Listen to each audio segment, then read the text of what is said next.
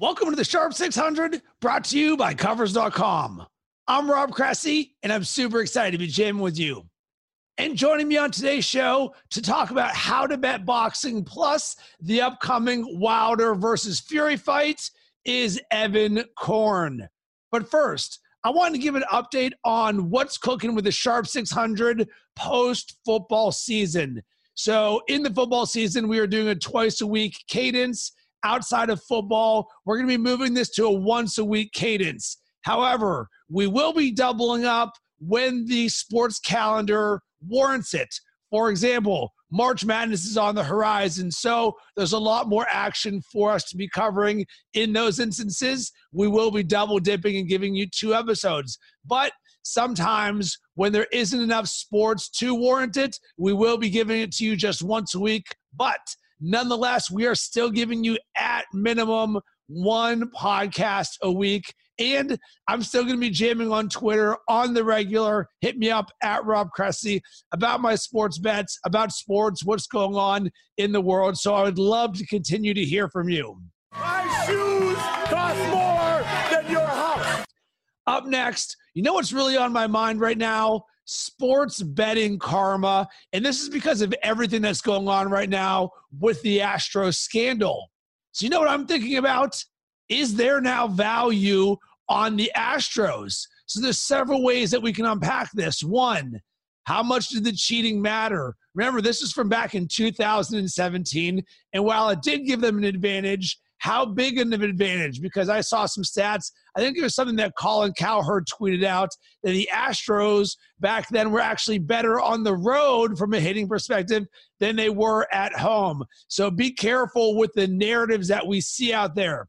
Number 2, are they really just this good, and is everyone overreacting? I get the narrative of them cheating, but remember, we're talking about sports betting here. Is there an opportunity where the negative sentiment is so loud and the Astros are actually that good that all of a sudden there is some value there? Because when all of a sudden everybody's on one side making all of this noise, immediately I'm like, is there an opportunity there somewhere? And keeping the theme of sports betting karma going, I remember, let's go back to 2006, I believe it was. And I bet against the Saints on the first game back for them from Katrina. It was against Michael Vick and the Super Bowl contending Atlanta Falcons. The Falcons were 4-point road favorites. And I was like, man, Michael Vick is balling. I don't know what's going to be going on with the Saints team. Give me the road favorite Falcons. And you know what happened? Within about 2 seconds, the Saints block a punt for a touchdown, and it was all downhill from there for the Falcons. They ended up losing 21-3. As a quick side note, that same Saints team ended up getting smoked in the NFC Championship game 39-14 by none other than the Chicago Bears, led by sexy Rexy Grossman, Thomas Jones, and Cedric Benson. That's right, Rex Grossman defeated Drew Brees in a big-time game. But nonetheless, this always makes me chuckle a little bit because I was on the wrong side of sports karma. Most people would be like, of course you would want to bet the Saints. But here's the thing. The Michael Vick Falcons teams, they were sick. And I was like, they are going to crush it. It's highly emotional for the Saints. But that did not happen. So I'm curious to hear from you. Do you believe in sports betting karma? Would you bet the Astros or another villain team? Or do you have an instance in which you bet on the villain or against a babyface team going into an emotional game? I would love to hear from you. You can hit me up on Twitter at Rob Cressy. All right, you guys, let's listen up. From our friends at Covers Experts, here's an exclusive offer for the Sharp 600 listeners only. Get 25% off any Covers Experts product when you use promo code SHARP25. Take advantage of this limited time offer. Save a little money and follow the pros all the way to the bank. Again, that's SHARP25 for 25% off any product. 60% of the time, it works every time. And joining me to help you understand how to be a more informed bettor when it comes to boxing, plus to jam about the upcoming Wilder versus Fury matchup, is Evan Korn, head of public relations for Top Rank and former Covers boxing handicapper. You can follow him on Twitter at Cornerman44, and that's corner with a K. Evan, great to have you on the show. It's good to be back with Covers. It's like returning home, man. I appreciate it. Well, we're glad to have you back. So the two things I want to jam about, let's start with this. How to bet boxing. We're out of football season, and a great opportunity for those who have not bet boxing yet is this super fight between Wilder and Fury. And I don't know if everyone has actually thrown a few jelly beans on boxing or understands the different ways that we can bet boxing. So can you give us sort of an overview on how we can be more informed in betting boxing? Well, in speaking in the U.S., we bet boxing. You can obviously just bet the outcome, which is the easiest way to go about it. A draw means you get your money back, and then you can bet on the specific result by KO, TKO, or DQ, or one fighter by decision, or the draw. So in that case, if you bet somebody by KO or decision, and it comes out a draw, then you obviously lose your money. So that's really the ABC on how you can bet boxing. And then for bigger fights, generally the major properties will offer round props. You can bet a specific round, or you can bet even some of the offshore books have point spreads for the judges, so you can bet so-and-so minus 15 points on the three official judges' scorecards. So once you get to a bigger fight, such as Wilder Fury 2, you really have just about any option to bet. Those round props I would sort of compare more to Super Bowl prop bets. Those are more lottery ticket flyer type things, and where a lot of the quote-unquote squares tend to play. So what is the smartest way that we can do this? I completely agree, because it's kind of hard to say, hey, I think it's going to happen in this round specifically.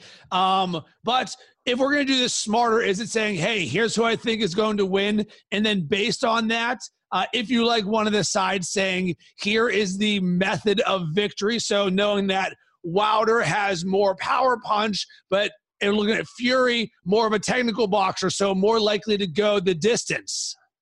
Well, this fight, and first off, I think you talk to most experts. This is, in terms of a major pay-per-view level event, this is one of the greatest betting fights in modern history, because it is essentially at the books, give or take right now, an even money fight. So for most mega events, Mayweather was about a 2.5, 3-1 favorite, 2.5, 3-1 favorite. Mayweather-McGregor, if you were smart, was the easiest major fight betting ever, because Floyd was about a 4.5 to 5-1 favorite when it was all settled.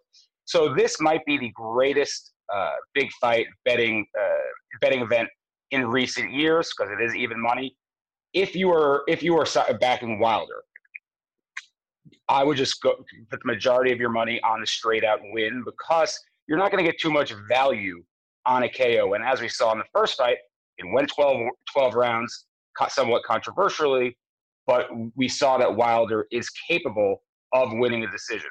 On the other hand, with Fury, again, most people think if he's going to win, they back him by decision, but the odds you're going to get on a Fury decision, is it worth just the somewhat extra juice? I don't think so. If you back either guy, put the majority of your money on the straight up result. And if you want to throw a few shekels on the outcome, I would do that. But when you have an even money fight such as this, go with your hunch. Don't mess around with the KO or the decision, because anything can happen in a fight. There could be a bad headbutt, a freak KO. You never know what's going to happen. So in an even money fight like this, go with your gut. All right, so let's break this down a little bit. And I think a lot of the analysis that we're seeing is coming off the first fight and then sort of projecting what's going to happen here. And the interesting thing about the first fight, with it being a draw, 115, 111 on one scorecard for Wilder, 114, 112 on one scorecard for Fury, and then 113, 113, which gave us a draw right there. We also saw that Wilder knocked him down twice in the 9th and 12th, but at the same time, Fury, for the most part, outboxed him, and I believe it was 9 of 12 rounds. He had more strikes and threw more punches there. So you see a little of everything, and depending on what side people are on, you're like, oh, watch out for Wilder's right hook. He's going to be able to connect. Or you've got Fury. If he continued to do the same thing, eliminated the knockdowns, then you can see his path for victory. Yeah, there's really, I can see any pathway to victory for either guy. And obviously I'm biased, working for the company that promotes Tyson Fury, but I can see any outcome. I mean, I think, a lot of people have a strong hunch one way or another, but given everything that happened in the first fight, anything is truly possible. People say, well, if Fury's going to win this fight, it has to be by decision. Well, that's not necessarily the case. People forget, a lot of people remember, but a lot of people forget that in that 12th round, after Fury rose like the Undertaker, that famous 12th round knockdown, he won the rest of that round and seriously hurt Wilder in the last minute and a half of that fight, and hurt him on a couple other occasions. So for people to say, well, Wilder is incapable of being hurt or stopped by Fury, well, that's simply wrong. And for people to say, well, just because Wilder has 41 knockout wins in 42 victories, that he has to win by knockouts is not necessarily the case, because one of the judges, if the judge who had it even, swung one more round for Deontay Wilder, well, then he would have won a split decision. So it's not as simple as Wilder would win by knockout and Fury would win by decision. So when betting this fight, I would encourage researching the judges. What kind of style do they favor? There's a lot of things that go into boxing betting that sometimes maybe the casuals don't look into. How much does Fury's height and size difference matter to this? When we're looking at the first fight, he was 40 pounds heavier than Wilder. It matters and it doesn't, right? Because Deontay Wilder is such freakish power that even at 210 pounds, he can knock out world-class heavyweights for 270, 280. So in that case, it doesn't matter. But in a long, grueling fight, when you have a 30, 40, 50-pound weight advantage, that's a sort of thing that can take a toll on the smaller men. But as we saw in the first fight, Wilder is capable. He knocked of carrying his power into the later rounds. He knocked Fury down in the 9th and then again in the 12th. So the key is you have to tire Wilder out early, and that's easier said than done, because he's shown that he can carry that power late in fights. And not just in the first Fury fight. He's knocked out many opponents in the later rounds. Arthur Spilka, for example, very close fight, I believe, 9th round. Caught him with one right hand. So Wilder has shown time and time again that not only is he a knockout artist in the early rounds, which he showed in his last fight against Dominic Brazil, he can knock people flat on their back in the second half of the fight, which is what he did in both the first Luis Ortiz fight, where he was badly hurt earlier in the fight and came back to knock him out, and the second Luis Ortiz fight, where myself and a lot of others had him losing every single round and pretty much every single second of every single round until he scored the final KO. But what makes Wilder so fascinating is, and Bob Arum, chairman of Top Rank, has said this time and time again, is I can be sitting there with my guy up, with Fury, my guy up 10 rounds to 1, 11 rounds to nothing, 30 seconds left in the 12th round, and I'm still going to be scared because Wilder can crack until the last second, which is, again, what makes this such a fascinating fight. And if you're a Fury backer, you're going to be on pins and needles for 36 minutes. So that's a hard recipe for success for me, just using regular sports betting fundamentals. And I guess you can almost think of it like the Kansas City Chiefs, when the Chiefs were down double digits multiple times in the playoffs, but you're like, it's the freaking Chiefs. Their offense can always come there.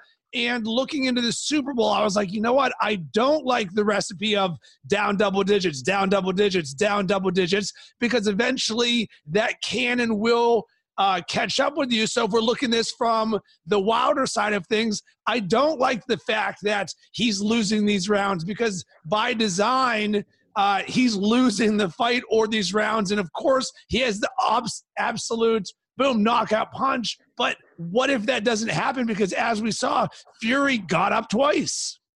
I think the Kansas City Chiefs is probably the perfect analogy.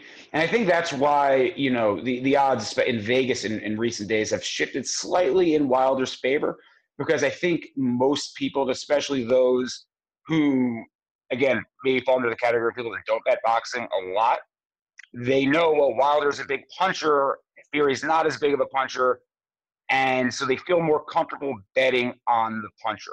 And, it goes back, I'll take it to another fight that caught the casual interest, which is Mayweather-McGregor. Now, in this case, it was a fallacy that everybody thought McGregor's got this incredible power. Well, in reality, his power for a boxer was average. It was average at best. I would say below average for the 154-pound weight class. The difference now is you have Wilder, who is among the best punchers in heavyweight boxing history. Where he stands is very debatable, and I think we need to see how the rest of his career plays out.